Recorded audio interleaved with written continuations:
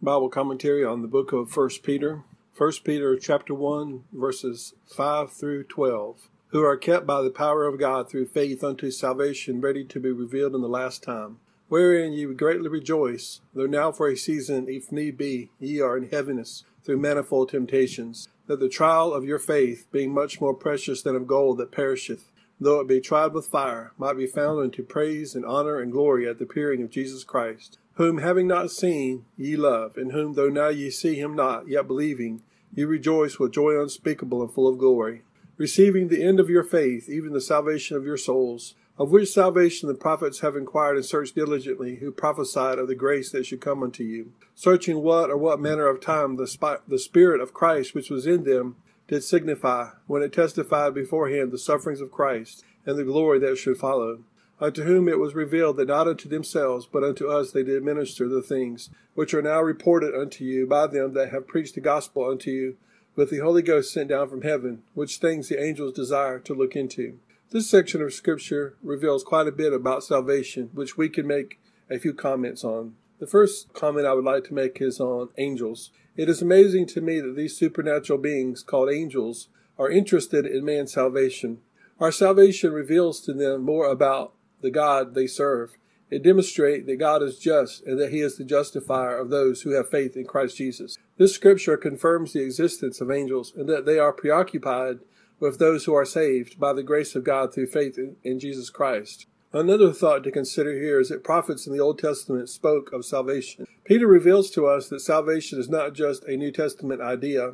Salvation did not begin with the book of Matthew. All of the prophets pointed towards the plan of God of redeeming mankind through faith in Jesus Christ. This plan is even revealed all the way back in the Garden of Eden when God said that the seed of the woman would crush the head of the serpent. This was a prophecy from God himself of the great plan of the ages, the plan of God's salvation through his only begotten Son, Jesus Christ. We can also see this salvation prophesied in the lives of the prophets and the patriarchs. There are many pictures of salvation.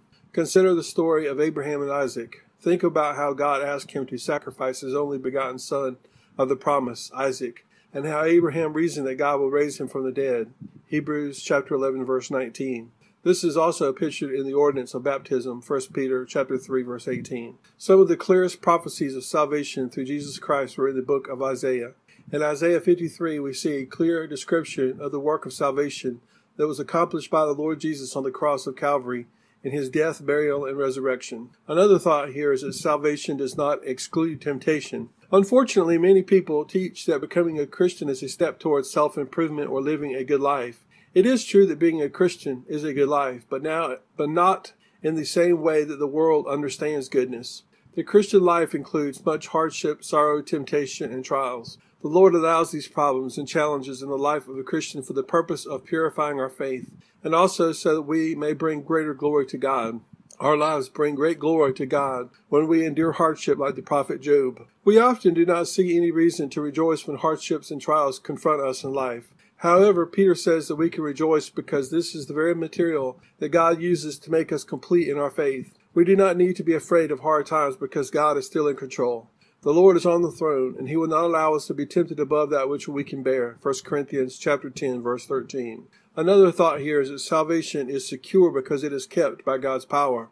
Finally, we can rest that our salvation is secure by God's power. Each day when we wake up and look unto Jesus, the author and the finisher of our faith, we are secure in our salvation. Each day when our heart is fixed on the Lord Jesus Christ, we are secure in our salvation. We do not need to fear anything in this world that can separate us from the love of God, which is in Christ Jesus our Lord. We are secure in our salvation because salvation is the work of Christ, and the work has been completed at Calvary. We can rest in the work that Jesus Christ did for us. We enter this rest by simple faith in the Lord Jesus. We enter by faith, and we are to continue in our faith in Christ, rooted and built up in him. Those who turn aside to religious systems along with faith in Christ fall from grace. We can only continue as long as we continue only with Jesus. If we have Jesus only, we have everything, and we have all that we need for life and for godliness. The Lord bless you and keep you. The Lord make his face shine upon you, and the Lord give you peace. And we will see you in the next video. And until then, God bless you.